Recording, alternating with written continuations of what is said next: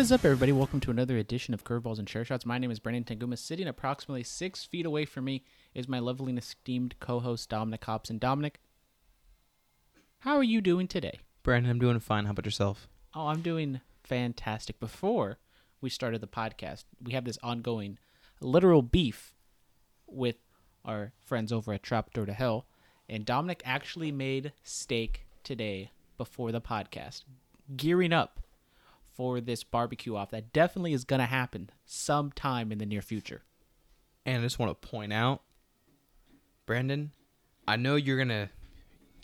I would consider our friendship has gone from, acquaintances to friends. I would say damn near, we're not even best friends anymore. I think we're close to brotherhood now. I know you're going to give me a good score, like a 9-9 or something like that. Your honest opinion, what would you give it? This is just a shot in the dark steak. What would you give it? Well, we went over the stats. We went over the one bite. We all know the rules. I gave you my score. I said I was leaning. You'd like an 8-9, you said? No. Wait, what? I was not. An 8 or a 9. I think there might have been an 8 or a 9 in there, but I think I maybe gave it like a 6.8. 6.8 was a slightly over-seasoned, a wee bit, but I think there was promise. It wasn't the best cut of steak in the world. It was just kind of your run-of-the-mill, thin-cut steak. Well, like I said, it was just kind of a shot in the dark. It wasn't nothing special. It was kind of just, I'm going to do it. If I was preparing for a cook-off, I probably would have got a better cut of meat. I probably would have seasoned it. I would have done so much more. But this is just a last-minute deal. Would you eat, if this was another, if I had to cook this again, would you eat it? I would say I would eat it again. I would have even had a second steak. If I had some. If you had some, but you only be making one serving. Your boy's fat. I need more. That's all you need, buddy. And then you made me eat some salad with some shitty blue feta cheese or whatever. It's called feta cheese, and I got it from Costco. And you shop at Costco a lot. I would have figured you would have known that. I don't get that type of salad. Usually you get the Caesar salad. Don't look at my titties. Sorry, I'm looking at his gray wife beater right now as he's got some nice under titty sweat. It's really distracting. I'm a fat man. Leave me alone. And I drink a little bit of alcohol today. You're not fat. You're thick. With 2 C's. We're not going to go over the top and say 3. Just 2 C's. Thank you. You're welcome. Now, Brandon, can we just jump on right into it? Well, I guess we could just jump right into it. And Patrick Mahomes gets paid. We knew this was going to happen. It was just a matter of if, when, how much. And the news came through earlier this week. Patrick Mahomes has signed an extension with the Chiefs, 10 years, $450 million. He can earn upwards. The max amount he can earn is $503 million if all of the incentives are met. I think the guarantee is around $150. And, this makes him the highest paid player in sports history. Mike Trout had that deal. He was about low 400s. Obviously, it's baseball, so he has a lot more guaranteed money. But Patrick Mahomes, if he stays healthy and he does Patrick Mahomes things, he's going to be the richest player in sports history. Now, how many times have we seen, I'm not going to say quarterback, I'm going to say sports players in general, achieve greatness in their first season or two, and then get signed to this big contract, and then they underachieve like crazy. And this was the debate Tyler and I were having about Bryce Harper. He says Bryce Harper is overpaid. But just because you're overpaid doesn't make you a bad player. And I don't even know if Bryce Harper is overpaid. But that's a discussion for another day. And it's more as though, we'll talk, Bryce Harper's a completely different thing because his is more backloaded and everything like that. But Patrick Mahomes, there is people wondering out there is how much will this contract hinder the Chiefs going forward, because you have to pay him $45 million a year, and Travis Kelce and Tyreek Hill and the Honey Badger and all these other skill sets, you're not going to be able to go out and get that next generation of great players in these positions because you're locked up to so much money for the next 10 years. It just goes to show you that, I would say in the next 2 to 3, if he's not playing at a certain caliber, then they might play with the idea of shipping him around. Oh, Dominic, what the hot take that Patrick Mahomes is going to get cut from the Kansas City Chiefs? I mean, I don't think, next season he's cut or anything like that, but I mean, it's a 10-year deal. Let's be real for a second. And it's a 10-year deal when it's all said and done. He's going to be 36. So after this 10-year deal, he can sign another deal, and maybe he'll get paid even more per. How old is Tom Brady again? He's in his 40s. So, I mean, there you go. So, I mean, he can sign a 5-year deal if he wants, or he can go 2 to 3. And Patrick Mahomes signs this 10-year deal, and this isn't going to be his final contract either, if all goes well. That's the perfect word, though, is if all goes well. He can shit the bed the next 10 years. No one's going to sign him. Or he can be the next Tom Brady, and the Chiefs might throw more money at him, or he might get a more lucrative deal somewhere else. You gotta. Well, Patrick Mahomes is, wait and see. I think, by far the best quarterback in the league. He does everything well. I mean, not everything well. He does everything pretty fantastic. And I think it's going to be pretty hard right now for me to see any current NFL quarterback to top this. Obviously, Lamar Jackson, Kyler Murray, those are kind of the two names floated out there that possibly could rival this deal. But I just don't see either one of those guys really getting to the next level. Obviously, Trevor Lawrence is out there at Clemson, which we'll talk a little college sports in a little bit. But I think right now this is the most lucrative contract in sports history. Maybe baseball. I mean, obviously I think baseball is that one sport, or soccer, that could break that record. But I think in football, this contract is going to be record-setting for a while. Well, I mean, the other thing, too, you pointed out earlier was that, baseball's more guarantee. You, being that you love sports, but you also played... Patrick Mahomes, also a baseball player. You've also played both football and baseball. And you're whatever. A multi-sport person here. A royal freshman team / JV, because we had a bunch of idiots, and so we had to combine the JV and freshman team because not enough people made grades. Well, and here's the thing, though. If you were put in this position, if you had to take a less contract but more guarantee, or would you take the higher contract with would you take the higher contract with less guarantee or the less contract with more guarantee? I'm betting on myself, and I'm going to get that bag. I'm taking the Patrick Mahomes deal over, I'd say Russell Wilson. I don't know. Whatever a baseball deal comparable to where, not like Mike Trout, because obviously Mike Trout is getting like almost everything guaranteed. But I would want to bet on myself and believe that I could stay healthy and stay at that same level for the next 10 years and make $500 million. Plus all the extra sponsorships and everything that comes along with it. Can I be your best friend and you can buy me stuff? Dominic, you're already my best friend. You don't have to compete for it. We spoke enough about this. Let's move on. Well, we got some more actual sports talk to talk about. We got some Rona news at the end of it. But Raheem Mostert, running back for the San Francisco 49ers, was a late season Cinderella story. Really came along later on in the season and in the postseason. He was trying to negotiate a new contract, trying to restructure his deal because currently his current contract runs through 2021 and he's due a total of $6 million maximum over the last 9 games. This is from Field Yates on the Twitterverse. In 2019, the last 9 games, he had 123 carries for 760 yards, averaging 6.2 and 12 rushing touchdowns. So quite good for such a short amount of time. He's basically on a contract for special teams, and he wants to get more running back type money. The Niners were like, not feeling it. So now he has requested a trade. So if you're the 49ers, being that there is a season, are you going to trade him, or are you going to say you're going to finish your contract out and then we're going to release you? Well, with the 49ers, they have like 3 starting, maybe not top tier starting running backs, but they have 3 running backs kind of all in the same vicinity that could start for them and get multiple touches a game. And I think that's kind of one of the reasons why they feel as though, okay, Raheem, you want some money. Obviously, you did give us good productivity last year, but we have Tevin Coleman. We have some other guys that we could possibly give the rock to instead, and we don't have to, put any more extra stress on the cap. Would you be willing, if you were him, would you take just a slight bump, or are you looking at,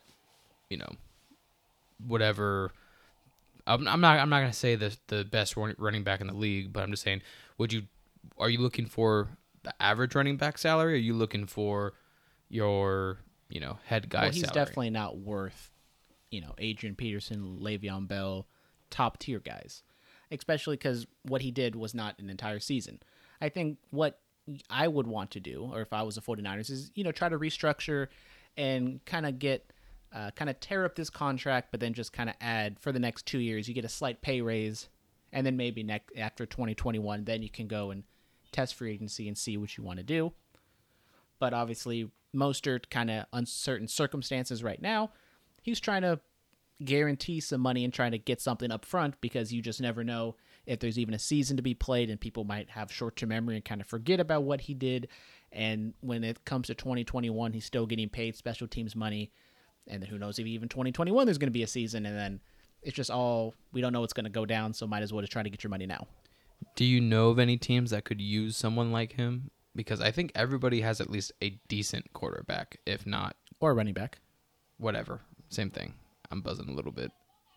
Yeah, Dominic got some of those pre-mixed Jack and Cokes from the Costco, and he's already pounded 2 PBRs, or at least 1. 2. I'm on my 3rd. And he may or may not have taken a gummy before the podcast started. I mean, definitely wasn't this... How do you say that? Goalie Nutrition apple cider vinegar gummies? It wasn't like 3 of those. Yeah, I mean, he did take gummies. I don't know what's inside the gummy, but he did take some gummies. Don't do drugs, kids. When have I ever done drugs? Never, because Dominic's a good Christian boy. Ooh. Mom, if you're listening, I'm not Christian. He's Catholic. Brandon, are the Catholics and Christians the same thing? We're not gonna get political or religious on this podcast, but if we're gonna, I'm just gonna throw it out there that technically Catholics are a part of the Christian faith, because Christianity as a whole is the belief okay, there, Pope, calm down. In Jesus. Calm down, Pope. Anyways. Did I ever tell you that back in the day when I was with my father and my stepmom, they were trying to look for a church, and we went to like some churches around here, and they were like the Catholic churches, and one of the preachers was basically like they were being very negative towards the other religions. It was like, okay, not feeling this environment right now. And then you went to high school and realized that every religion hates every other religion. There's no religion that likes one other religion. They all hate each other. And let's all be one together. Let's stop talking about religion, man. Let's talk about sports, man. That's one religion we all can get around is sports. Look at Dominic bringing people together. That's what I live to do, baby. Dominic 2020. We're running for president. Fuck Kanye. Fuck you, Kanye. Yeah. Anyways, we got some Rona news. A lot of Rona news as the world and the sports world starts to open up again. The MLS, we talked about them last week, that I think they're coming back, and I hinted that FC Dallas, there were some players that tested positive, and now the outbreak in that team has kind of grown a little too much, and now FC Dallas will sit out the tournament for the MLS season. And obviously we're not going to talk super in-depth about the MLS, but they're in a bubble situation very similar to pretty much the exact same thing of what the NBA is doing, because they're both at Disney World.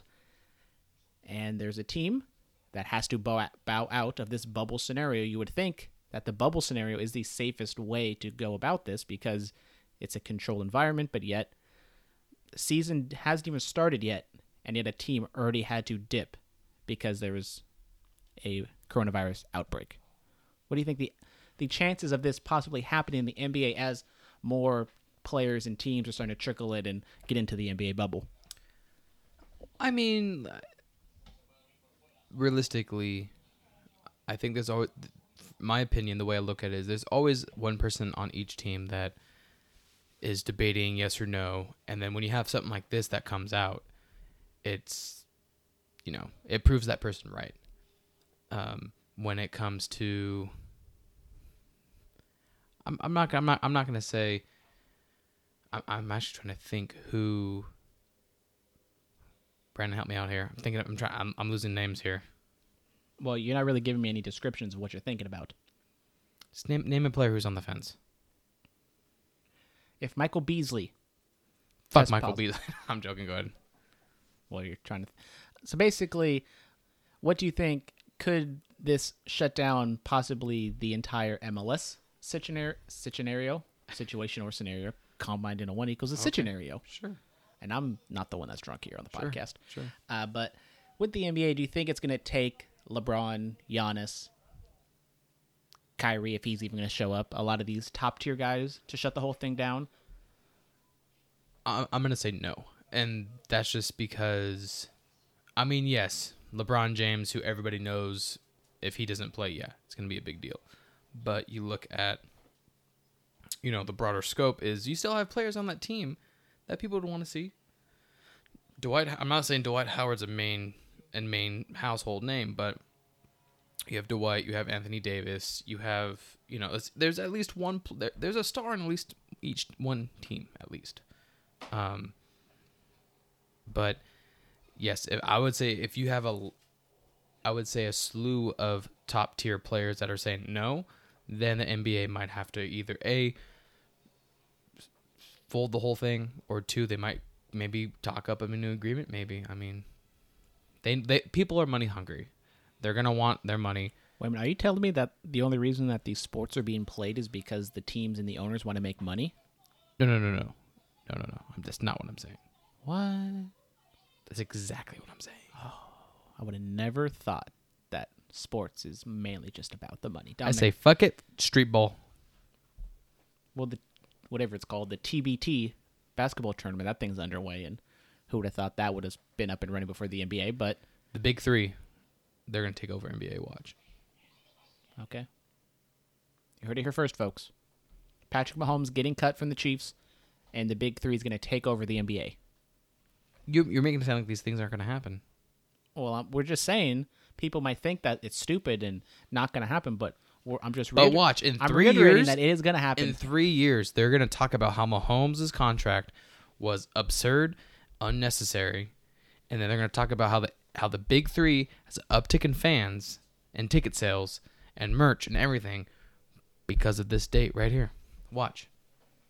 Mark it on your calendars. July 10th, 2020. At 5:29. Dominic Hobson was ahead of the curve and predicted the big 3. And now the studio audience wants ice cream from the Ice Cream Man. During the podcast. Oh, he left. Damn. I thought he would know whose house is which, and he would just kind of slow down right in front of your house and just be like, Dominic, we have ice cream still. I'm here. Come catch me. And he just drove right past you doing the 25 speed limit. You know, one thing I noticed about ever since we got these microphones is you're a little more like enthusiastic a little bit to a point. Like you're more like you're caressing the microphone and you're just like, oh, Dominic, you know. I mean, I gotta up the, I don't know. Hit him with Odette effect one time. Oh, shit. Now, something we never really talk about is the college sports. I quit. There's a lot of Rona news with the college sports. The Ivy League, which was the first conference to shut down its basketball tournament, is once again out in front when it comes to shutting shit down for the Rona. They have announced that they are shutting down the entire fall sports calendar. They're not sure if they're going to move the fall to the spring and play those sports then. The Big Ten Conference has come out and said that they're only going to play in-conference games, obviously trying to limit travel and all the other bullshit.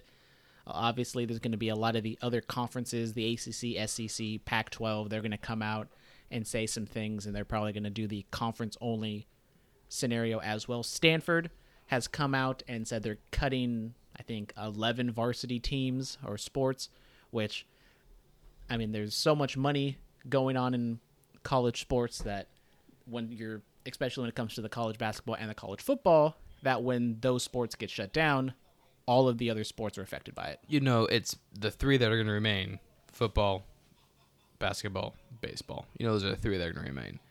Swimming, tennis, volleyball, rowing, golf, wrestling. Damn, that sucks. Wrestling's big in the Big 10 or Big 12. But The main three that will stay: baseball, football, basketball. Guaranteed. Well, obviously, basketball and football are the two mega giant sports that draw in a lot of the money. Even the mid-tier football teams make a shit ton of money just from television deals and attendance and everything like that. And we're definitely starting to see the economic effect of the coronavirus in sports from the college sports scene, because obviously, I mean, there's so much money to be made during the NCAA tournament, the baseball tournament, all these other sports happening in the springtime, and now it seems as though now the fall is going to be greatly affected by this, and the teams or the schools out there are just trying so hard, it feels like, to keep the football afloat, just because that football makes so much money for pretty much every D1 school in the country. And now they're thinking about possibly playing these fall sports in the springtime. And then, Dominic, I ask you. Yes. You are a junior, possibly draft eligible, but possibly getting drafted for the NFL. Do you risk that and play during the springtime? Or do you just dip and train for the NFL draft, knowing that you're probably getting drafted? If you're a first rounder, do you play? If I know, I'm not going to say for a fact, but if I know damn well I'm a first round, there's no way in hell I'm playing. I don't care. I don't care what coaches say, what fans say, what whoever says. I'm not playing. If I'm second, third, I would say if you're second, third, you're guaranteed to get drafted. Because even if you fall to fifth or sixth, you're at least going to get a spot at camp. And that's the thing is, if I'm second, third, I probably still won't play. Fourth, fifth, I would probably dabble. I would honestly probably really have to weigh all the odds, all the yes and no's, and go with, what makes sense at that time in my life. It's kind of like the discussion we had at the Gunderson's compound on 4th of July weekend. The Gunderson Gunhouse. Sorry. Because, they got guns shown. Well, hang on. Their guns are shown, aka I'm flexing right now.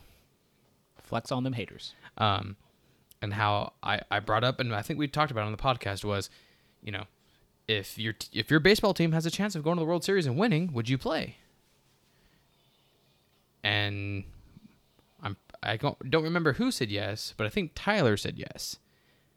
And then you and Josh were saying no. Well, if we go back to last week's podcast, Dominic says, fuck that, I'm not playing. And then I think about 30 seconds later, he doubles down and says, I'm going to risk it for the biscuit, as the studio audience is staring him right in the eye and says, be careful what you say. And he said, fuck you, I don't care if you're getting the Rona.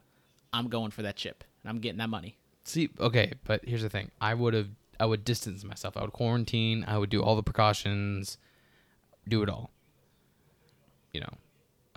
And it runs into the same situation here. Is if I'm first, second, third round, I'm probably not playing. Fourth, fifth, sixth, I'm probably gonna play, or unless I have someone giving me some inside information, being like, hey, you're gonna get drafted. It's just a matter of time. Just If Mel Kiper even knows who I am, I ain't playing. Oh, damn right. But because even if you wait, there's gonna be those seniors and some of the others. If you wait till next year or the year after, it's gonna be so backloaded and so many players eligible that you might get lost in the shuffle. So if you want to get out in front of this, I mean, obviously Trevor Lawrence and these SEC guys, Alabama guys who are going to get drafted in the first round. I mean, I think it'd be interesting to see what Alabama players would do, just because almost that entire team is getting drafted. And it's like, if we're going to risk our health and safety to not get paid, and yet if we sit out a couple months and just work out, we can make millions. We get drafted, we get paid a few million dollars, if not, a couple tens of millions of dollars. So just something to kind of keep an eye out right now. I think next year and the year after, or in the next few weeks, we're going to be getting some more news on the college level. But it ain't looking so hot, and it is kind of interesting that a lot of these schools are saying, okay, students, you guys stay home. We're just going to be doing remote internet classes in the fall semester. But that when it comes to the athletes, especially the football teams, no, come on in. It's safe because there's going to be nobody here. We're going to be our own little bubble on campus. Come on, work out, play these games so we can make our television deals and make millions and millions of dollars despite you not making anything and possibly risking your life for it. Let me ask this real quick too. So let's say you're the one that opts out and says, "No, I'm not playing. I'm gonna get drafted," and you don't get drafted. And what happens then? Then you play another year, and then. But as I said, if Mel Kiper even knows who I am, there's a good chance that some team will sign me or do something with me. Okay, Brandon. Okay. Once again, just like the Patrick Mahomes thing, I'm betting on myself. Hey, and that's good on you, man. You just gotta don't let them bring you down. You just gotta believe. No, I can't do it. No, okay, just go on. I'm not gonna get sidetracked. Then finally, it's our everyone's favorite update, everyone's favorite segment. We got the MLB update. We have some more players opting out of the 2020 season.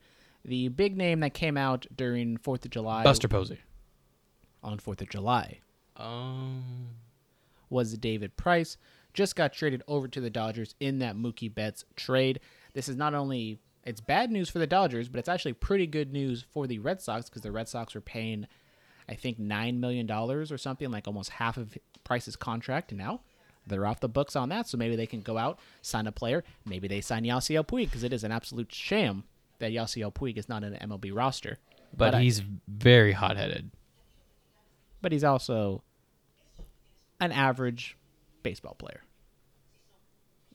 Nah, he's a little... I'm not going to say he's a star, but he's a smidge above average. Slightly above average. Yes. With a high ceiling. Oh, yes, totally agreed. But also kind of a low floor. What is that? Wait, how do you have a high ceiling but a low floor? He can be really good, but he can also be really shit. It's Puig. He'll hit a home run and then fight the next person He'll hit like 265 with like 12 home runs and also get suspended for like 5 games. Reminds me of somebody else I know. Maybe played for Los Rojos or something, He was, a great player. I've never been suspended. I'm a great... Good Christian boy. Good Christian boy. Christian AF, as the Young Bucks would say. But, so David Price has opted out. Nick Markakis has opted out. Freddie Freeman is one of the players on the Braves. Nick Markakis' teammate has tested positive. Don't exactly know how much of that has gone into his decision-making, but then the big news today, on Friday, Buster Posey has announced that he will be opting out of the 2020 season. All three of these guys, kind of similar. Posey and Price have gotten their chip. Markakis, as well as, they're all veteran players, have gotten their money. And I think we're kind of seeing a pattern here where it's a lot of older players. They've done what they were going to do, and maybe they realize that it's not worth the risk. And then it's going to be interesting to see if we see some younger players, real star players like Mookie Betts, Mike Trout, Cody Bellinger, Matt Chapman, Matt Olson, all the younger guys opt out of the season. But Dominic, your reaction to these 3 marquee guys, obviously Posey and Price are the main guys. And who was the third one again? Nick Markakis, a.k.a. fucking pussy.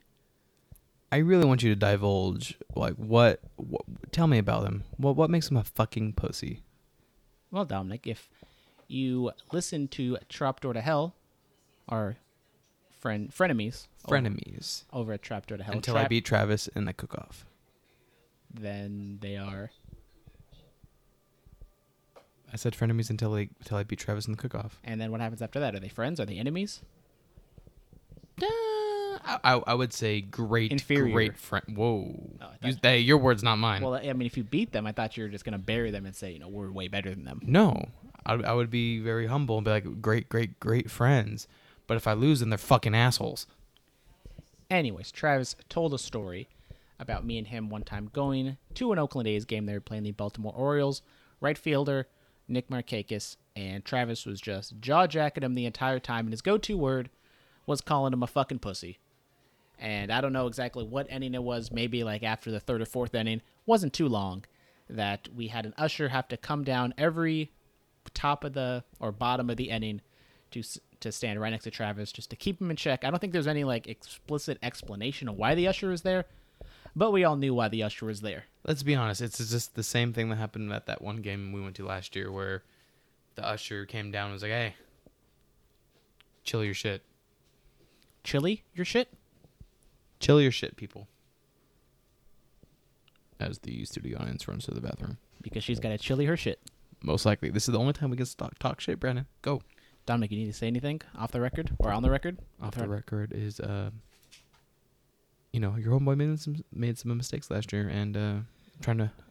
Dominic got flamed last night during Fortnite. Yeah. And he got very, very butthurt. He literally jumped out of a helicopter and committed suicide. Virtually.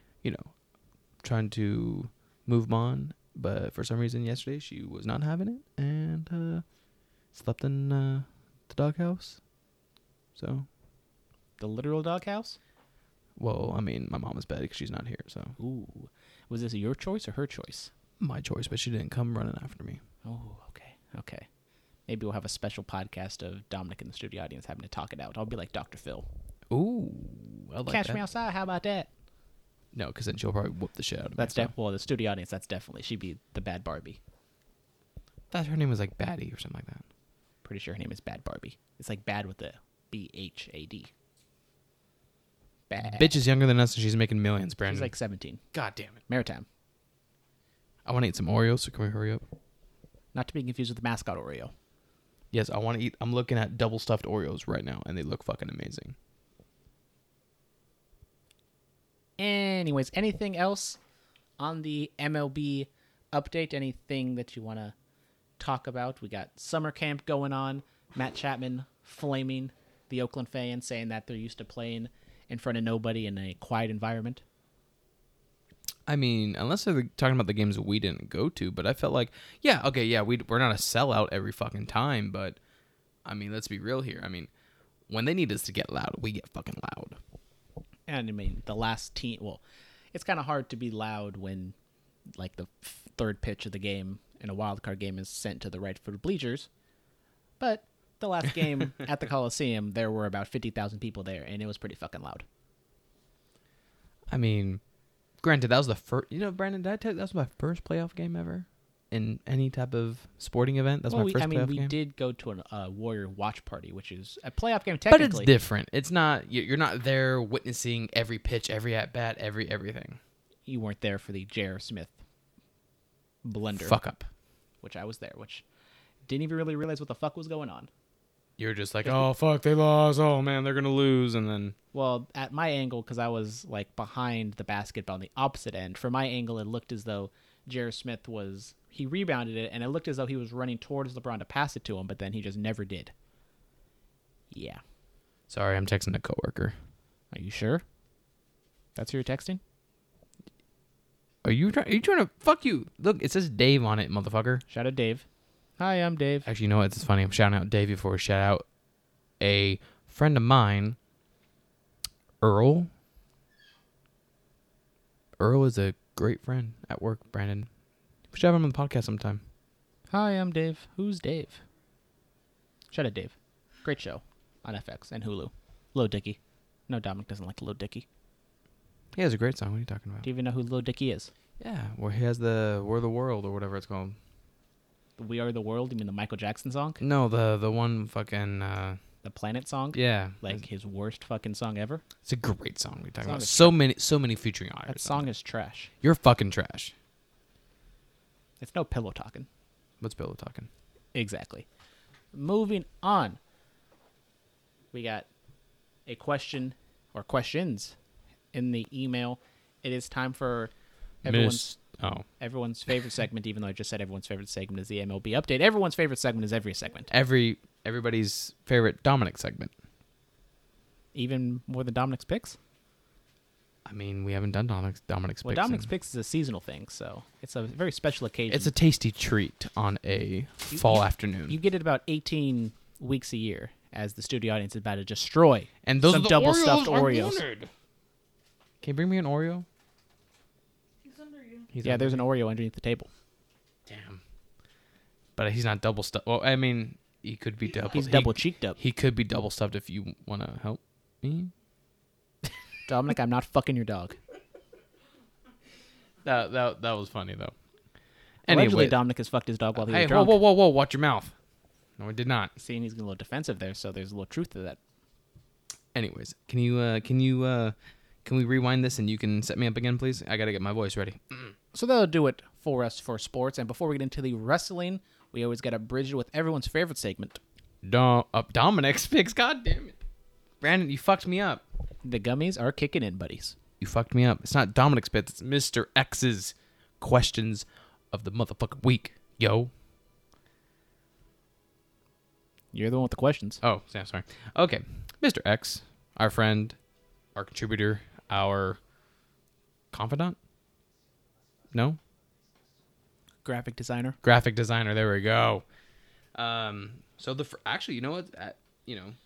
This is a question maybe directed more to you because you're the UFC expert here on this podcast. Okay. Are you ready? Stay ready, so you don't got to get ready. The main event for UFC 251 looks great. He's looking forward to. God, You got this. I got this. You got this. Looking forward to Masvidal versus Usman. Masvidal and Usman. So you got it about 80% right. Oh, thank you. I was giving myself 65, but okay. I think you got Usman pretty well. Masvidal, you fucked up a little bit in the middle. Who do you think comes out on top? Me not knowing anything? I'm going with Usman because I can pronounce that name easier. See, this should have been the main event to begin with, as we talked about a little bit, that Masvidal was saying that, I'm done, I'm not re-signing, I want out of my contract and everything like that. And was it posturing? Quite possibly. But this should have been the main event the entire time. We're going to finally get it. I'm excited to see what goes down. 6 days notice for Masvidal. The thing is, Usman was preparing for a completely different fighter. He was trying to fight Gilbert Burns, who's no Jorge Masvidal. Jorge Masvidal, a crazy man. He could just show up and just knee him right in the head, which obviously you got some tape on that, so I don't think he's going to try to do that. But it's going to be very interesting to see what kind of shape Masvidal is in. Obviously, as I said, got to stay ready, so you don't got to get ready. But if he was posturing and saying, he wants out, if he was legit about all that, how game ready is he? But then if Masvidal this was the fight he always wanted, but yet the money and everything just wasn't up to snuff, in theory, he was always training for Usman. But yet Usman wasn't training for Masvidal. I just feel like this is it's super hyped. It's what's everybody's been looking forward for. And I bet you money's going to be fucking super bad. Like, in a sense to where it's going to be not even worth watching it. Like, I just have this weird feeling. I think it's going to be a good fight. I think I'm going to pick a finish. I'm going to go with Usman 3rd round TKO. I'll go Usman decision. All right, so take those predictions, whichever one you want, and take them to the bank or the casino. Casinos are open now. Okay, and the second question. Second segment. Guess what, Brandon? It's about his lovely Cincinnati Reds, which I put over last week. And you put over last night playing Fortnite, saying that they're your sleeper pick. And I turned Tyler over to the dark side and convinced him that the Cincinnati Reds should be a sleeper pick in the NL. Basically, it's just him, with the release of their 2021... Well, everybody released, I think, a 2021 schedule. He said, is it premature for us to assume things will somewhat be back to normal next year? It would help if you put your mouth next to the microphone, Dominic. I'll put your mouth next to my microphone. You know what I mean? I'm not fucking your dog, Dominic. Okay. Is it safe to say, or is it premature to say things will be back to normal next year, Brandon? Now, when you mean next year, do you mean January 1st, 2021? I would say the start of the next season, 2021. Next baseball season. So that would bring it up to about April. I mean, we don't want to get political and coronavirus talk on here, but there were rumblings that maybe possibly... Hang on. Before. Brandon, what is coronavirus? Please explain that to some people who may describe it wrong. Dominic, you're trying to get me to yell at Travis about the coronavirus. Yes, I am. We can have that discussion possibly next week because we are possibly scheduling sometime next week our MLB crossover episode preview show. And maybe we get a little coronavirus talk on that as well. Fine. But the MLB season April 2021, I'm hoping that maybe not things are completely back to normal, what is normal? I don't think we're ever going to get back to normal.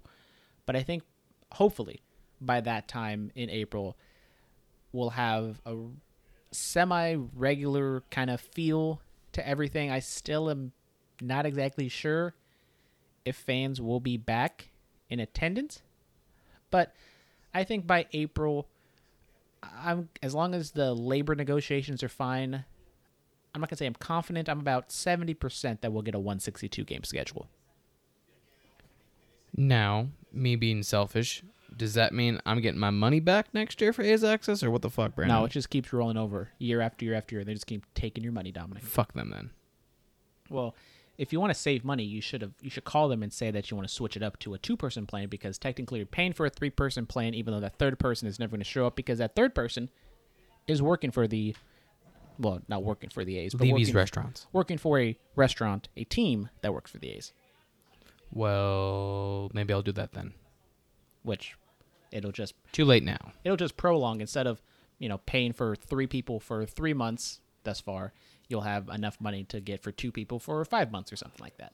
So I'm getting prorated? Sure. Thank you. I was going to try to make some sort of innuendo, but we're already going long. Is that it for Mr. X's questions? Oh, well, I mean, we got wrestling questions. Do you want to do the wrestling questions real quick? Let's do the wrestling questions I'm just before we talk about wrestling. Okay. It's more of a E. I was going to say EEW. The gummies have hit everybody. I was going to say EEW. I meant AEW question. Being that Cody and Cheetah's wins are still relatively... God, I'm fucking buzzing, and I can't speak, and I can't read. Relatively. What else is new? Fuck you. Which team will eventually win the tag titles, and who will be next to take the world title? If I'm speaking frank here, I think your next tag team champions, FTR, just because to me it makes sense. You can have them screw over Young Bucks in like a tournament, and then they can have the heat on them, and then you can have that big FTR Young Buck feud going into like a major pay-per-view. I agree. I think FTR is the logical next tag team champion. As Dominic said, I think it's kind of just the perfect point to have just kind of all these different storylines meld together. You have them teasing something with Omega and Page. They kind of got away from that. I think they could go back to it, and they could have the breakup. I think the breakup is going to happen while they're still tag team champions. That'll force them to lose the titles, and you can have FTR win the titles, and they can flaunt it in the Young Bucks' face. And then they're like, oh, you guys have been here for a year. You got a head start, and yet we're champions for you guys. And that can lead into a title match between them.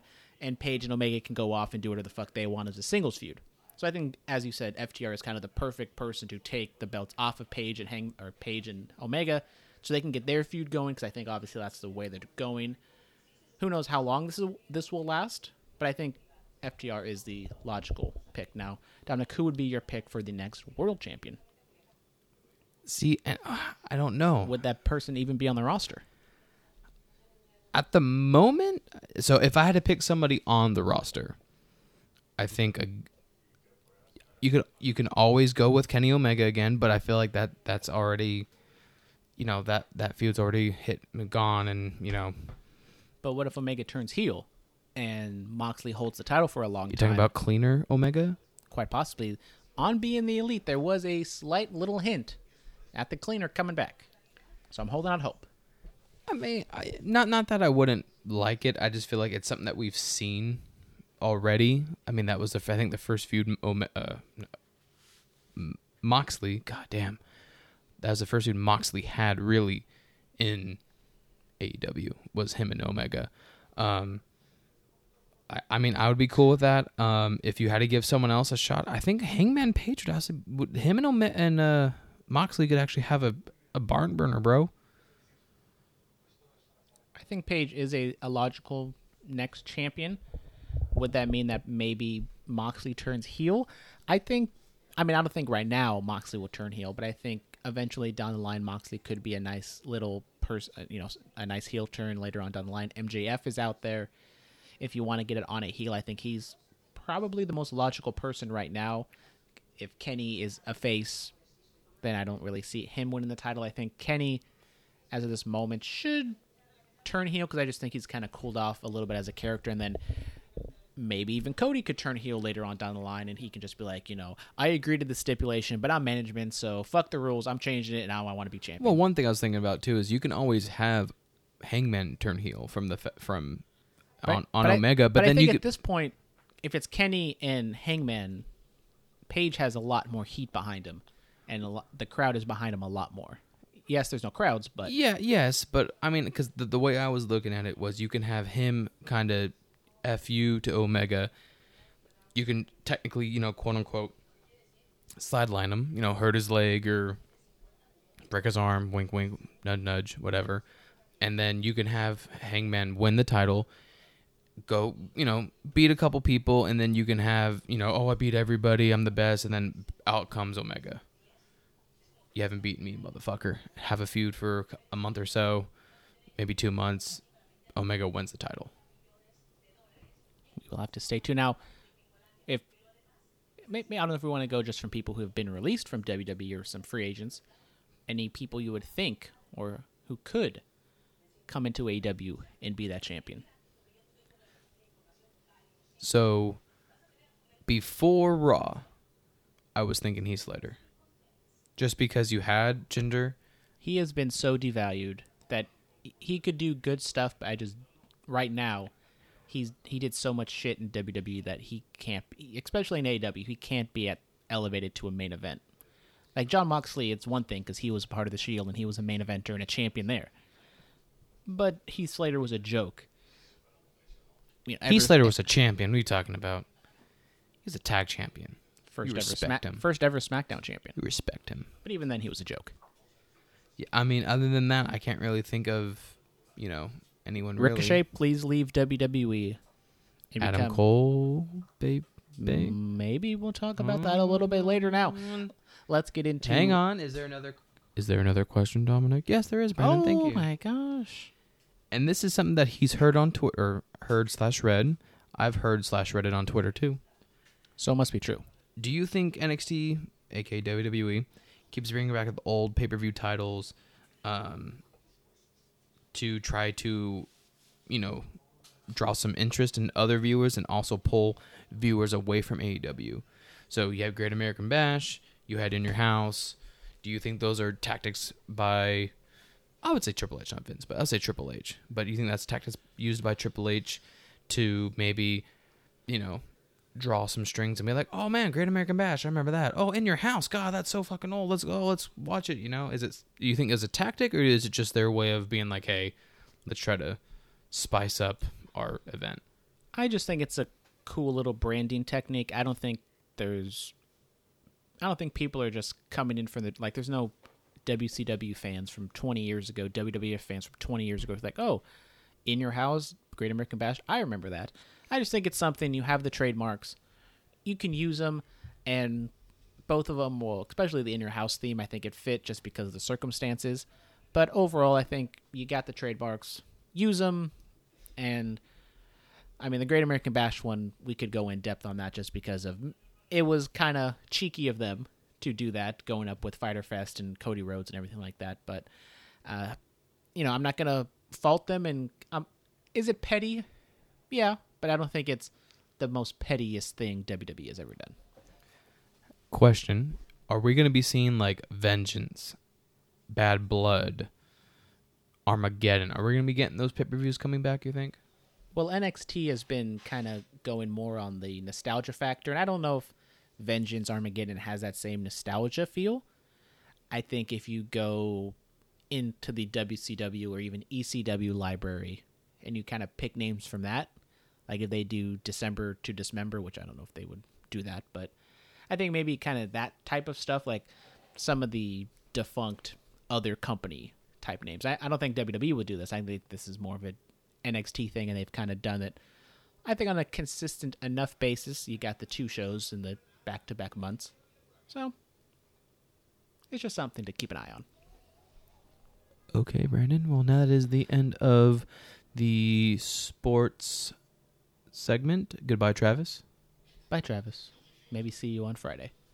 Or talk to you on Friday. Maybe. Or Wednesday. Maybe. Who knows? Maybe. So stay tuned for that MLB Crossover Podcast Spectacular. Maybe. Now let's get into the wrestling news. Speaking of pay-per-views, we got SummerSlam, and when this whole thing was going down, we were wondering, hoping that maybe SummerSlam was going to be that show that fans are going to be able to return, and no, that is not the case. Because SummerSlam is going to be in the Performance Center. I mean, it was kind of obvious. Boston was one of those, not centralized hubs, but obviously a big city that they were kind of shutting stuff down early on, and we were thinking, okay, this SummerSlam thing maybe could happen, but more than likely will not happen. And now, just another pay-per-view that would be taking place at the Performance Center. Extreme Rules, the horror show, was supposed to be taking place in San Jose, so maybe next year we'll get a San Jose pay-per-view around the same time. But Dominic, kind of knew this was going to happen, but now it's official. SummerSlam will be in the Performance Center. I mean, to me, it's kind of like whatever right now. I mean, I understand that everything's reopening, then automatically and shut down again. I'm not too heartbroken over it. The only thing could you see WWE possibly getting some fans in there or some other people? Obviously, they tried to do that, and then an outbreak kind of went down. I think when's SummerSlam again? That would be late August. Yeah. I think if they get their shit together, they test everyone every other day at least, just so then they can control everything, and you keep people, you can mandate, hey, I want 40 people in attendance. Those 40 people need to be quarantined, and they need to do this and that and this and that. So I'm sure if Vince wanted people there, he can get them there. And I think probably the more logical place to do this would be at Full Sail, just because it's kind of off campus. As the what's going on with the mascot down there? I don't know. Okay. Hopefully the mascot does not die. Yes, hopefully. On the podcast, but we thought this was coming. It happened. Who knows how long? You didn't really answer Mr. X's question, Dominic. When do you think things will, quote unquote, get back to normal? 2030. Okay. Now, Rey Mysterio apparently is working without a WWE contract. Interestingly enough, he's kind of a focal point with that news or with that storyline with Seth Rollins. He's almost in the main event segment every single week. And news has come out that he's not working under a contract, kind of a handshake, date-to-date type deal. Dominic, your thoughts? Rey Mysterio, do you think he's going to stay with WWE? Do you think he'll leave? What's going on? I mean, going back to what you just talked about, is there a wrestler, that could possibly be the next world champion? Rey Mysterio could also be that person. Yeah, I don't really see where he could fit in AEW and be a world champion, but I think for Rey's sake, I think he just takes the money, re-signs, works whatever he needs to work, get that money, retire, go into the Hall of Fame, be happy. Don't worry, be happy. I think Rey, him and WWE have always kind of had a good relationship. I mean, he was just in the main event of All Out or All In, and you would think that, maybe that would kind of sour their relationship because Vince would be kind of salty that he was doing something like that. But no, he came back, I think, a few months later, and he's in a pretty prominent position right now. Now, with Dominic having wrestling aspirations, maybe he'll just go wherever his dad goes. If he's I looked at you thinking yeah, I do have wrestling aspirations. Never mind. Wrong Dominic. Dominic Mysterio, the one who spells his name wrong. Can you please be a little more specific next time? Sorry, I had to say pronouns. Got to say Dominic Mysterio. Thank you. There we go. But I think it's just kind of up to Rey, whatever he wants to do. He did the indie thing. He did some things in Mexico, kind of went around the circuit, did some things. It's just completely up to him and what he wants to do. Late in his career, I think he's kind of past, that one final run. I think he's kind of done what he did. And I think it's just kind of up to him. And he's kind of in that, he kind of has fuck you money, and he can just do whatever the hell he wants at this point. If you're Rey Mysterio, what do you do? Do you just sign a year? It depends on what kind of headspace he's in. Does he feel as though even though he might be in these main event segments, does he feel as though he's underutilized, or does he look outside of WWE and see there's some things I can do, and I can have, great matches with guys in Mexico, some guys in Japan and AEW and the indies around. But right now with the pandemic, obviously what is going to happen with wrestling if there's no indie bookings for the next 6-8 months. It doesn't really make any sense to leave WWE to go and bank on something else happening when nothing else except for AEW, Impact, New Japan, the major companies are doing anything right now. So then what you're saying is he should sign a 1-year deal, make a little bit of money, not that many dates, and just see what happens next year. Sure. Why not? Now, finally, Mustafa Ali, someone who don't really talk about on the podcast because he doesn't really do a whole lot. We don't talk about SmackDown too much on the podcast, but there was that hacker angle. They were teasing it. It was kind of a central part of the Mandy Dolph Ziggler storyline. Otis was involved as well. And it just kind of got dropped. We haven't seen him since, and we all kind of just led to conclusions that Mustafa Ali was the hacker in this angle. And it seems that that was the case, and he has been moved over to Raw. And the reasoning why he wanted to be moved over to Raw is because he wasn't really feeling Bruce Pritchard's vision for him or whatever, and he wanted to work with Paul Heyman. But now, Bruce Pritchard runs both Raw and SmackDown. So poor Mustafa Ali, he is kind of fucked right now, and he's probably in the political doghouse. I think the only logical thing to do for him, leave. I think he should just ask for his release, take the 90-day sabbatical, and then just... I think for someone of his talent, he can go anywhere and get booked and win.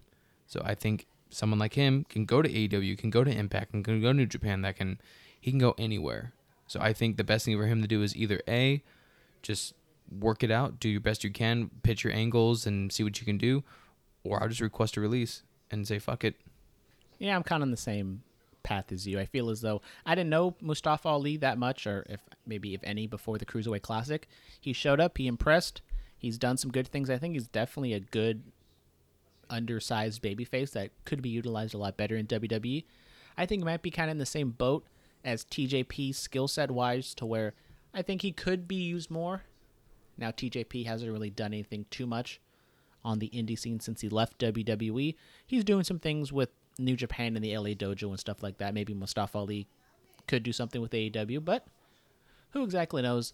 He's just kind of another one of those people on that long list that I am telling them to get the hell out. Mustafa Ali, Ricochet, and Shayna Baszler, whenever you see that door crack, run right through it and leave. Please. We'll have to wait and see, because I got a feeling there's probably at least 10 wrestlers, male and female, that are underutilized, that are fed up. You got the hiccups? It's the burps. You got the beer burps? Yes.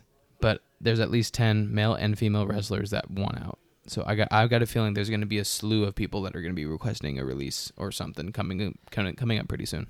Well, in 2 weeks, all of those WWE releases on my birthday, July 18th, their no-compete clause runs out. It's a great birthday, too. Great birthday. It's only the only one that matters. Exactly. But July 18th is the day where those no-compete clauses run out, and we're going to be getting probably a shit ton of news and a lot of vignettes and videos and people signing everywhere with the Good Brothers, Heath Slater, and other people and other... Yeah, so check us out in 2 weeks where we react to all the free agent news. But moving on to Raw. Speaking of Heath Slater, he showed up in the opening segment of Monday Night Raw. Dolph Ziggler comes out and he brings the ghost of Christmas past, Heath Slater, and Heath Slater talks to Drew and is like, man, when you got released, I was right there for you when I was your buddy. I called you and we talked, but then when I get released, you don't do shit for me. And then they have a match because Heath Slater wanted his title opportunity and he gets it, but then he loses in like 10 seconds. And this is why he can't be AEW champion. Yeah. Dominic, your thoughts on this Raw opening segment? Which is, it's really funny that we started talking about that, because I'll admit it, I was multitasking. I was listening, but also on my phone. And what's that? What does pop up on my Facebook that Drew McIntyre says he had to talk with Heath Slater into making a Raw appearance, and he says he is mentally moved on. So, I feel like Heath is never coming back. I feel like, what you just said, that, him being beat so quick shows that he has no, there's no way he can be a champion quickly. making a and debut. I feel as though if he was maybe not protected, but if he had a sort of 5-minute competitive match with Drew McIntyre, I think you could have talked yourself into maybe Heath Slater coming back and doing something. Heath is one of those guys with Zack Ryder that could have been used. I mean, Zack Ryder, I think, is kind of on another level than Heath Slater, maybe like a level above Slater, but I feel as though Heath could have been used a lot better, and it's going to be interesting. Shout out Heath, looking mad thick. That was the first thing when I saw him, I was like, damn, he looks good. Thick with 4 C's. Dominic's only 2 C's, if you recall. I think they said 2 Ks. I said 2 C's. Oh. Wasn't paying attention. Never 3 Ks. You don't want to be 3 Ks thick. Never. Anyways. Anywhoots. I enjoyed the segment. I thought everyone played their part well. The only thing I didn't like was that McIntyre didn't have a good response to Slater when Slater said, "You never called me, you never, talked to me after my release." Like, as a babyface, the lead babyface, during a quarantine, where you have a lot of free time on your hands, I think McIntyre should have a response and a reasoning for why that happened. Either I was too busy winning the World Championship at WrestleMania. But you could have called him, you could have tweeted him, DM'd him or something, or at least say, "I reached out to you, but you changed your phone number and I couldn't get a hold of you," or some sort of BS. I feel like it doesn't matter. I feel like people... Well, there's no fans there, so you couldn't really play off the people, but I feel like it doesn't matter. I feel like the point of it was Heath Slater's back. I think everybody's just doing where's Jinder. This moment would have been better if Jinder came out and made a save or something like that. But I think Jinder is supposed to be a heel. He's also injured. But I think they're saving it in their back pocket for. I think honestly, this feud should have been with Jinder. But I think since Jinder's hurt, this a one-off feud for a B-level July pay-per-view. I think this should have been Jinder. But they won't. So are you predicting SummerSlam is Jinder Mahal versus Drew McIntyre? No, that's the reason why I felt as though that could have been a one-off feud, is because you have this feud for July, and then August, go to SummerSlam, you can do Randy Orton and Drew McIntyre. Okay. Booking the damn territory. Not speaking of Randy Orton, because Randy Orton wasn't even really involved in this. There's a new United States Championship design. MVP, who is the apparently greatest U.S. champion of all time, according to him, reveals a new championship design. No Apollo Crews, so I don't know if Apollo Crews if that's like MVP's title, and Apollo Crews, I don't know what's going to go on with that. But Dominic, your thoughts on the new title design? It's not bad. I would definitely say I first saw it, and the first thing came out of my mouth was like, "Ew, why?" But it's grown on me a little bit. I will say it's grown. I feel like it's not the worst thing I've ever seen. I mean, if I had to compare it to other titles in other companies, I would say in my opinion, it's better than that stupid TNT title. Mic drop. Well, the TNT title isn't actually finished yet. I don't know what the... No excuses. No excuses, even though there's a global pandemic. No excuses. Apparently, they've been sitting on this title for a long time. Also, rumors that maybe there's going to be new tag titles. They're already finished. They're just on layaway and waiting for whenever the right opportunity strikes. I mean, this was kind of the last title of our childhood from the Ruthless Aggression early 2000s era. So it did kind of sting a little bit that now all those titles are being replaced. But it's WWE. They do all this for merchandise purposes, and they're always trying to update and make everything the new shiny thing. And I mean, as a design itself, it's okay. As I said in the group chat, that I felt as though maybe there should have been more color on it, a little more red, white, and blue. Those side plates are a little boring. Obviously, those side plates are going to be replaced with the personalized title holder side plate, so maybe that'll make it a little bit better. But it is the U.S. title. I feel as though just having everything gold and silver with a little hint of red, white, and blue on it, not the biggest fan. I think the old title belt was literally just like a U.S. flag on a plate, which was amazing. Obviously not as amazing as that John Cena spinner belt. But anyways. Honestly, I think that was the first thing I can clearly recall seeing was him and his Ruck Fools or whatever. What whatever it was supposed to say fuck rules, but R and the F were switched. But that and the spinner title, and you had like Tori and Michelle McCool like, oh, can we touch it? Can we play with it? And he's like, sure, and they're playing with his spinner belt. That was the first thing I can visually in my head recall, and it made me love United States Championship. I thought United States Championship was the number one title in the company. Because if you hold that spinner belt, you be getting bitches. Damn right. All right. Then we got the KO show. Yes, Kevin Owens has returned. He goes back and forth with Seth Rollins a little bit because he was the guest. And we get Rey Mysterio and Kevin Owens taking on Seth Rollins and Buddy Murphy. It's supposed to be Mysterio and Aleister Black, but for some reason, strangely enough, Aleister Black gets his shit wrecked, and he's unable to be in the match, but he's okay to make the save at the end of the match. Is Aleister... Do you think they're handling Aleister Black the right way? What's your opinion on it? They're not pushing him to the moon, and they're not protecting him like a Drew McIntyre, but they're not exactly burying him, and he's no Ricochet, so I guess that's always a positive, which Ricochet, out of the two early on, was getting the better push, and I was like, Ricochet I think is more talented than Aleister Black, but I feel as though there was some more character work that you can do with Aleister, and at this point, Aleister I think is in a better position, but he's just kind of spinning his wheels and just kind of playing 500 right now. Who's going to win their first main card title, Aleister or Ricochet?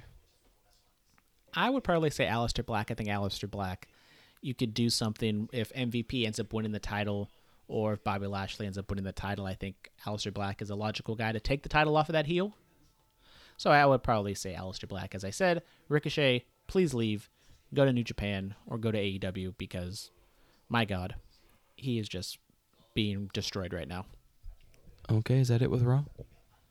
No, we got a fantastic match between Billie Kay and Ruby Riott. Once again, Ruby Riott, who has turned babyface because the Iconics call her a loser, faces off against the other Iconic after losing to Peyton Royce in about 3 minutes. So what did she do to follow up on it?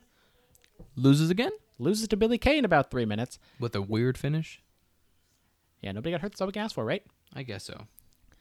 Kairi Sane, who apparently was supposed to be leaving WWE, maybe isn't the case right now. She has a pretty damn good match with, not Alexa Banks, Sasha Banks. There you go. Goes to a DQ. Good match. This also leads into Asuka defeating Bayley with Nikki Cross at ringside.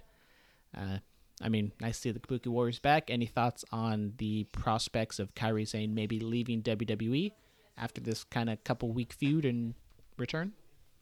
You know how I feel about Kairi Sane. I'll just leave it at that. How do you feel about her, Dominic? I'll just leave it at that.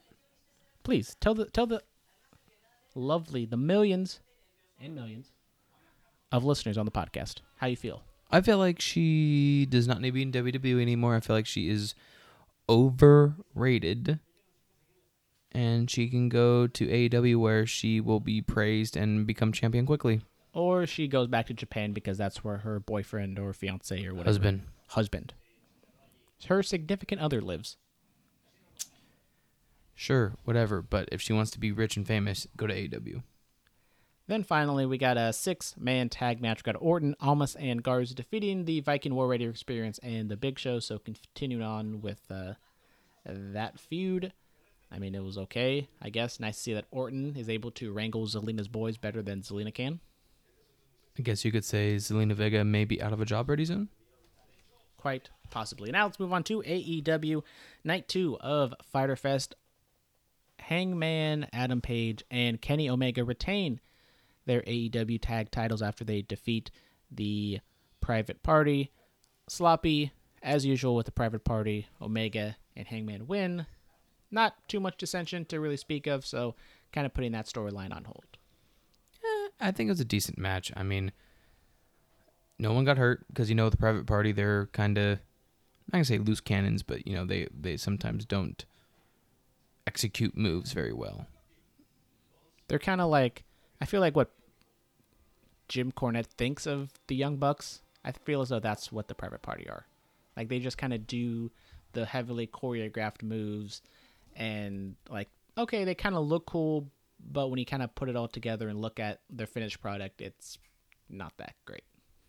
Exactly. But yeah, I thought it was a decent match though. So then we get Lance Archer defeating Joey Janela in about a 12-minute match. I think both of these guys are kind of getting pushed to not a significant level, but they both have their own separate storyline where they're trying to get built back up. Maybe the match went a little too long because I think you want to establish Lance Archer a little bit more than Joey Janela, but they do have that storyline with Sonny Kiss. So I thought the match was good. Maybe a slightly, match went a little bit too long, but I think overall, I think they did a good job here, telling the story from both their perspectives. I feel like Joey Janela is coming up. I'm not saying that as Dominic is bored, ladies and gentlemen. He is playing a game on his phone. Why do you have to snitch me out like that? Because if I don't snitch you out, you're just gonna keep playing your game on your phone. Because I'm trying to win money here, buddy. Look, I already got $62.09. Is that shoot money? Yes, supposedly.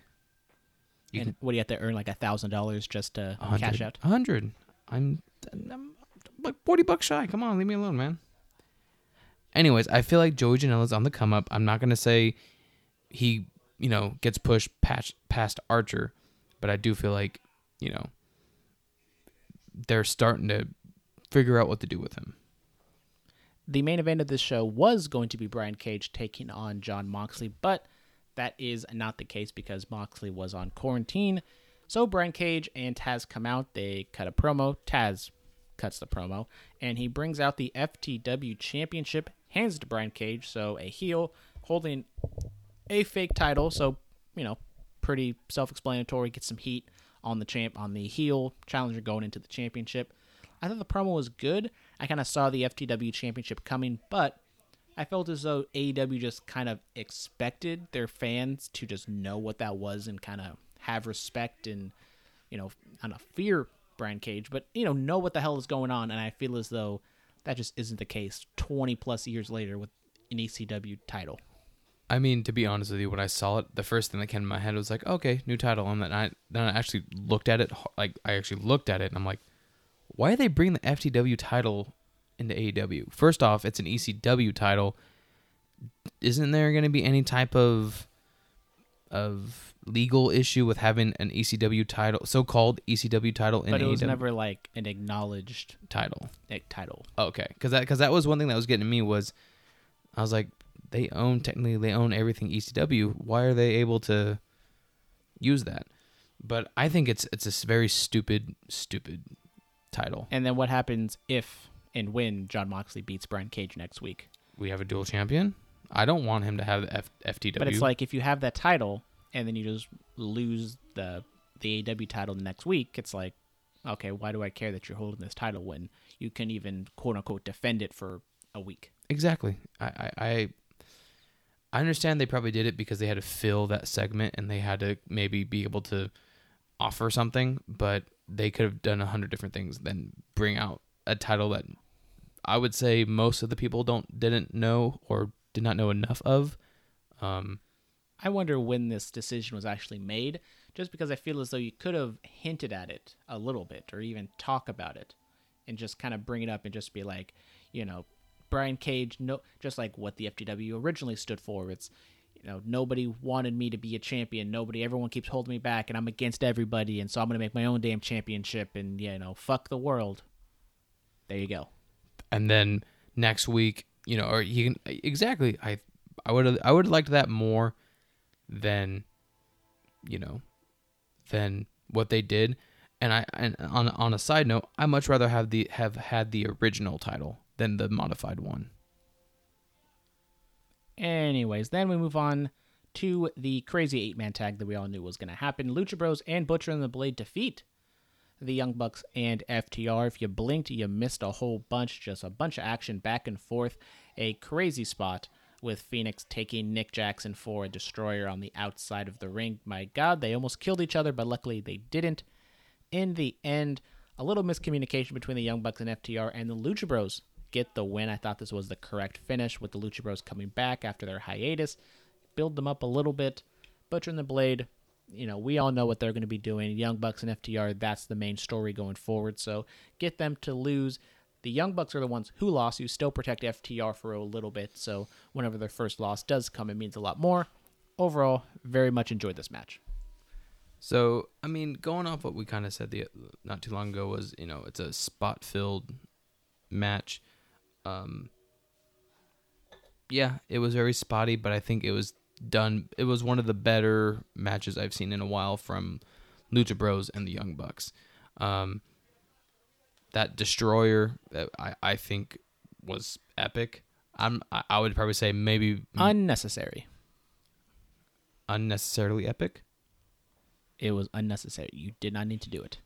Maybe it was because they overshot it. So if they landed it perfectly, it would have been better. But if they completely missed and Nick gets spiked or gets impaled by the guardrail, it was not worth it.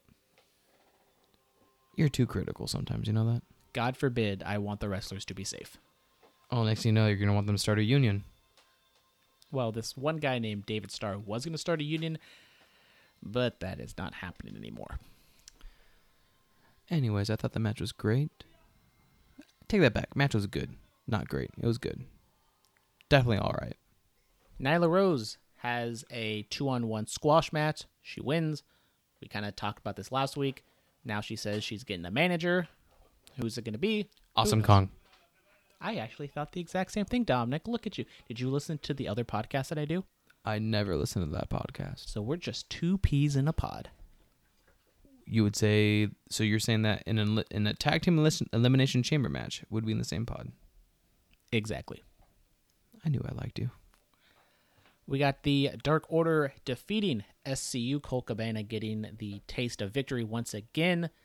Not exactly joining the Dark Order quite yet, but they're kind of leaning in that direction. Match itself was okay. I mean, nothing really to talk about in this penultimate match.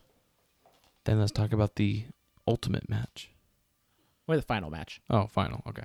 Chris Jericho takes on Orange Cassidy, and I just absolutely loved this match. Orange Cassidy, taking it seriously from the jump, beats up Jericho, then Jericho puts the heat on Cassidy for a long time. Cassidy makes the comeback, some interference, false finish, but then in the end, Jericho wins. I mean, kind of clean after some shenanigans beforehand with the Judas effect. Loved it. I think both guys were protected enough. I maybe would have wanted the finish to be that, shitty bat shot just so it was definitive that Jericho cheated. But Jericho does get his finish in and gets the win. I would have to actually say that this is probably my favorite AEW match I've ever seen. Over everything we saw live at Double or Nothing. Yes. Explain why. Basically everything you just stated. The fact that Cassidy was I'm going to say it. I'm going to say the word. Cassidy was real from the beginning of the match. The energy, the heat, the animosity, everything was real. I do agree they both were protected. I think many fans saw the Cassidy that they knew. I like the finish more than you probably do, just because you kind of get shenanigans, but yet he's able to overcome it. But then Jericho gets the definitive win. I really enjoyed this match. Now, I don't want to see the next 3 pay-per-views Jericho and Cassidy. This should be it. Maybe a little more, maybe a little lingering of a feud, but that's it. No more. Boom, done. Move on. And who is the guy who Cassidy beats? Because he had kind of a similar match with Pac. He lost. Has probably a better match with Jericho. He lost. So when do you pull the trigger and he finally wins that big match? I say he doesn't. So you just say that he's loose. He's Charlie Brown with the football and just keeps on losing. Yes, I feel like that's the thing that what gets him over so much is the fact that he's cool, laid back. He turns on the anger, turns on, the blood orange Cassidy, and then just comes up short. That's life, man. That is life. Sometimes you don't win, sometimes you never win, but it's life. But then if he's always lazy, but then when he always tries, he always loses, then what's the point of trying? Maybe because you need to try every time. Gotta give 100% every time. Okay, Brandon? Not 110, because that's literally impossible. I mean, he can give 110, but he might die. All He right. might lose all of his juice. Overall, thought it was a good show. Don't know if I'd say it was... I think it was better than NXT. I think the 8-man tag match I really enjoyed. Really enjoyed the Jericho-Cassidy match. Once again, AEW loses in the total viewership, but then they win in the demos, and there's whole back and forth with Jericho and Tony Khan and everybody, and it's like, I really don't care. Just give me good wrestling, and who cares what the ratings are. I don't know what to say from that. I was going to say ratings overall, what matters the most, overall or the demo? I would say technically overall, but whatever. Well, this isn't a business podcast, so we're not going to talk about that. But we're not religious either, and yet we talked about for at least 5 minutes religion. It was not. It was like 35 seconds. It felt like 5 minutes. Anyways, we got NXT, The Great American Bash, Night 2. My girl, Candice LeRae, takes on... My girl, Mia Yim. In a street fight, and my girl, Candice LeRae, wins. My girl loses. I'm sorry about that, Dominic. Hope we can coexist for the next 10 minutes. Maybe. Candice LeRae wins. Good, solid street fight back and forth. I think these are probably the 2 best women to be in this match because they've had matches similar to this outside of WWE. Big finish at the end where they do a swinging net breaker at the corner on top of a table, onto an ECW level amount of chairs in the middle of the ring. Candice sort of puts her arm over Mia Yim for the pin. Dominic, your thoughts on the match? I feel like it was one of the better women's matches I've seen in a while. Better than the Tegan Nox, Dakota Kai street fight. Correct. 100% agree. Granted, being biased, I wish my girl would have won. I feel like she has been coming up short a lot more than a lot of the other females on NXT. But I feel like also being that she's been around the world, she can take a loss. So I do agree that I feel as though Mia Yim probably could be and should be more in NXT, but I also feel as though since Candice just did turn and she lost her, kind of first few big matches as a heel, that she did need to win this match. And coming out of the women's title match, whether it is Io or Tegan, I think Candice is a good logical pick to be the next contender. And I feel as though Mia Yim could be something. Maybe you call her up and she can be a good babyface or even maybe a good heel. But I think Mia Yim definitely should be utilized a little bit more, but maybe it's just she's the veteran presence to kind of guide the younger women and the trainees there. Yeah, but then what happens when she gets a little past her prime and then she can't make a good run in the main card? Then they just, wasted her talents. She's a full-time coach. I don't want that. I want her to be able to go to the main card and she turns into Sarah Del Rey. I'd rather have her be more like a Beth Phoenix. She commentates? Gets the world title, retires early, then commentates. Then we got Bronson Reed and Tony Nese, because I guess they're pushing Bronson Reed a little bit. I mean, he lost to Karrion Kross and whatever. So, is it Karrion Kross? I forget who he. They're pushing Bronson Reed a little bit for now, and then he's probably going to lose later on down the line. Whatever. I mean, it's kind of the same thing of like Killian Dane. They push these guys for a few weeks, and then they have a semi-serious match, and they lose. And then they build, and then same thing. And then they go on losing streaks. And then they turn into, nobodies. Speaking of Killian Dane had some coffee accidentally thrown on him by Robert Stone. Oh, God. And they get into a little bit of a kerfuffle. Robert Stone was trying to recruit Dominic's other girl, Shotzi. And after Robert gets pushed over, then Shotzi runs over Stone. Crazy bitch. I don't know what the next chapter is in this Robert Stone storyline. Hopefully Shotzi doesn't... They already kind of, maybe not ruined Rhea, but they kind of pulled her down. And hopefully they don't pull her Shotzi down with them. I heard that the whole Robert Stone gimmick is a shot at Tony Khan. Do you believe it? I mean, as I said, WWE can be petty at times. But I just don't... Once again, it's similar to the FTW title. When I look at Robert Stone, I don't think of Tony Khan. Tony Khan has only been on Dynamite. You've only heard his voice on Dynamite like once. They never talk about him really. Maybe like in passing as a kind of shadowy figure that kind of runs everything. But he's not on television. He's not even on television as much as William Regal is.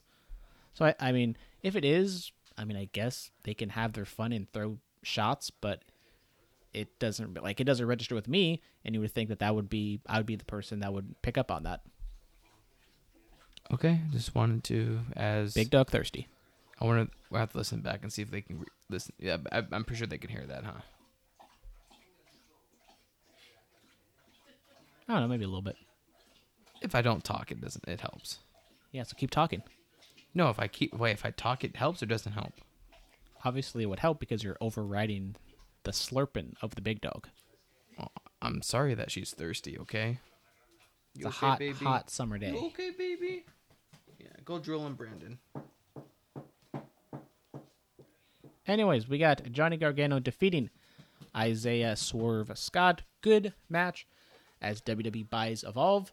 This was a very Evolve type match. Good back and forth action. Gargano getting his heat back after losing to Keith Lee. I enjoyed it. They had a little backstage segment with him and Candice. Maybe they hinted that they're going to be doing something later on down the road. So we're going to have to wait and see what that is. Mixed tag team title belts. And you have Johnny Gargano, Mr. and Mrs. Gargano. We get Legado del Fantasma defeating Drake Maverick and Breezango. Fine match. Drake ends up eating the pin here. Made sense. Don't know exactly what they're going to be doing with Drake down the line. Do you push him a little bit? Does he finally get that big win over Santos Escobar? I think I got his name right that time. You did. It was fine. Nobody hurt. That's all we can ask for. And then, unless Dominic has anything to say about it. No, I'm cool. In the main event, we got Keith Lee defeating Adam Cole to be champ. He is now the North American and NXT champion. Dominic hinted at it last week. I told him to shut the fuck up. Don't spoil it for me. I was not spoiled, even though apparently everybody else was. I was able to stay off the internet. Was not spoiled. Thought this was a really good match. Kind of saw it coming. Dominic, your thoughts overall? Well, I mean, a lot of people are saying that they did 2 taped endings. So that's why I wasn't maybe super spoiled. But I'm not going to say it's the wrong decision. I'm not saying it's the right decision. I just feel like I hope whatever they choose to do with Adam Cole is the right decision. Keith Lee, the perfect man to hold both titles, but I just feel like whatever they do with Adam Cole is what's going to be the real issue. I feel as though this was a good match, good decision. You had Adam Cole being the champion for such a long period of time that at this point you can't just hold off and just wait for whenever crowds come back because you just don't know when crowds come back. And I think Keith Lee was getting enough momentum. And if there are ongoing contract negotiations between the two and they don't exactly know, as Dominic and the studio audience are getting into a little kerfuffle off stage. She won't fucking leave me alone, Brandon. Because she loves you. No, because she's hungry. What's for dinner, Dominic? You ate her steak. You gave me the steak. I never did such a thing. You asked me. You literally put the steak on the plate. Mary, I did not. Yes, he did. But anyways, if this was because of the contract negotiations and they wanted to get the title off of Cole, perfectly fine with that. Who knows what Cole will be doing later on down the line. I would hope he stays with WWE just because I feel as though he has so much upside that he could be a top guy for that company. But at the end of the day, he's probably going to get, de-pushed because Vince doesn't see anything in him because he's, short with a little bit of a chubby body, even though he's in pretty good shape compared to what he was a few years ago. Let's be real here. Triple H is going to say, Vince, if you let him go, you're a fucking idiot. He has major upside. You bring him to Raw.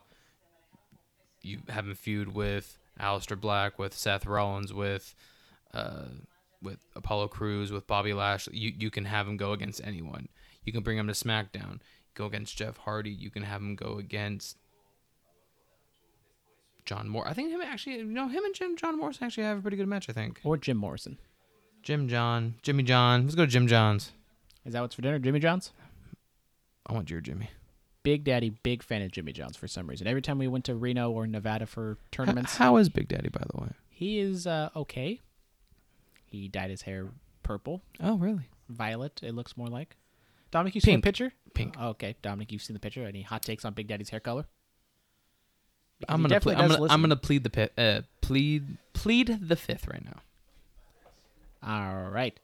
So that'll do it for us for today. Thank y'all very much for tuning into this edition of Curveballs and Chair Shots. As we said, a possible, probable Curveballs and Chair Shots Trapped to Hell collaboration MLB preview spectacular will be coming. Dominic may or may not be attending because he does not want to be annihilated. Dominic is scared that he's going to come across like an idiot on the podcast. I know I will, but I also, we play Fortnite almost every night with Tyler. And, when we start talking about certain things, you two kind of just walk all over me, and it's not even, fun for me to put my 2 cents in. Well, Dominic. Add Travis to the bunch, who is also a very big sports enthusiast. Don't really think it's going to be a fun time for me. So you're outing yourself that you don't prepare and you don't know things. I'm not saying that I don't prepare and I don't know things. It's just you guys know more. So, what it's. Well, stay tuned to listen to the shit show. Probably Friday, maybe Wednesday. So next week on Friday might be a dual podcast. Very excited for that.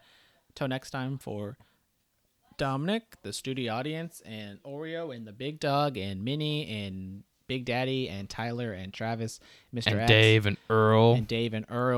And Jesus, and everybody else we name dropped on the podcast. Christianity, Catholicism. Jorge Masvidal. Usman. And Kamaru Usman. Buster Posey, David Price. Am I just going to read off the entire script so I can just name every single person? And who's the last one we got to say? Keith Lee. No, I was going to say Mike. Mike Yastrzemski. Sure. It was whatever the guy was. He's a fucking pussy, that guy. Nick Markakis. I was going to say Moose Cakes for some reason. Not to be confused. Because the moose has some cakes. All right, Dominic, big fan of Mike Moustakis. He's got the cakes. He's thick with 5 C's. So thank you very much for tuning in. Goodbye and good night. Bye-bye.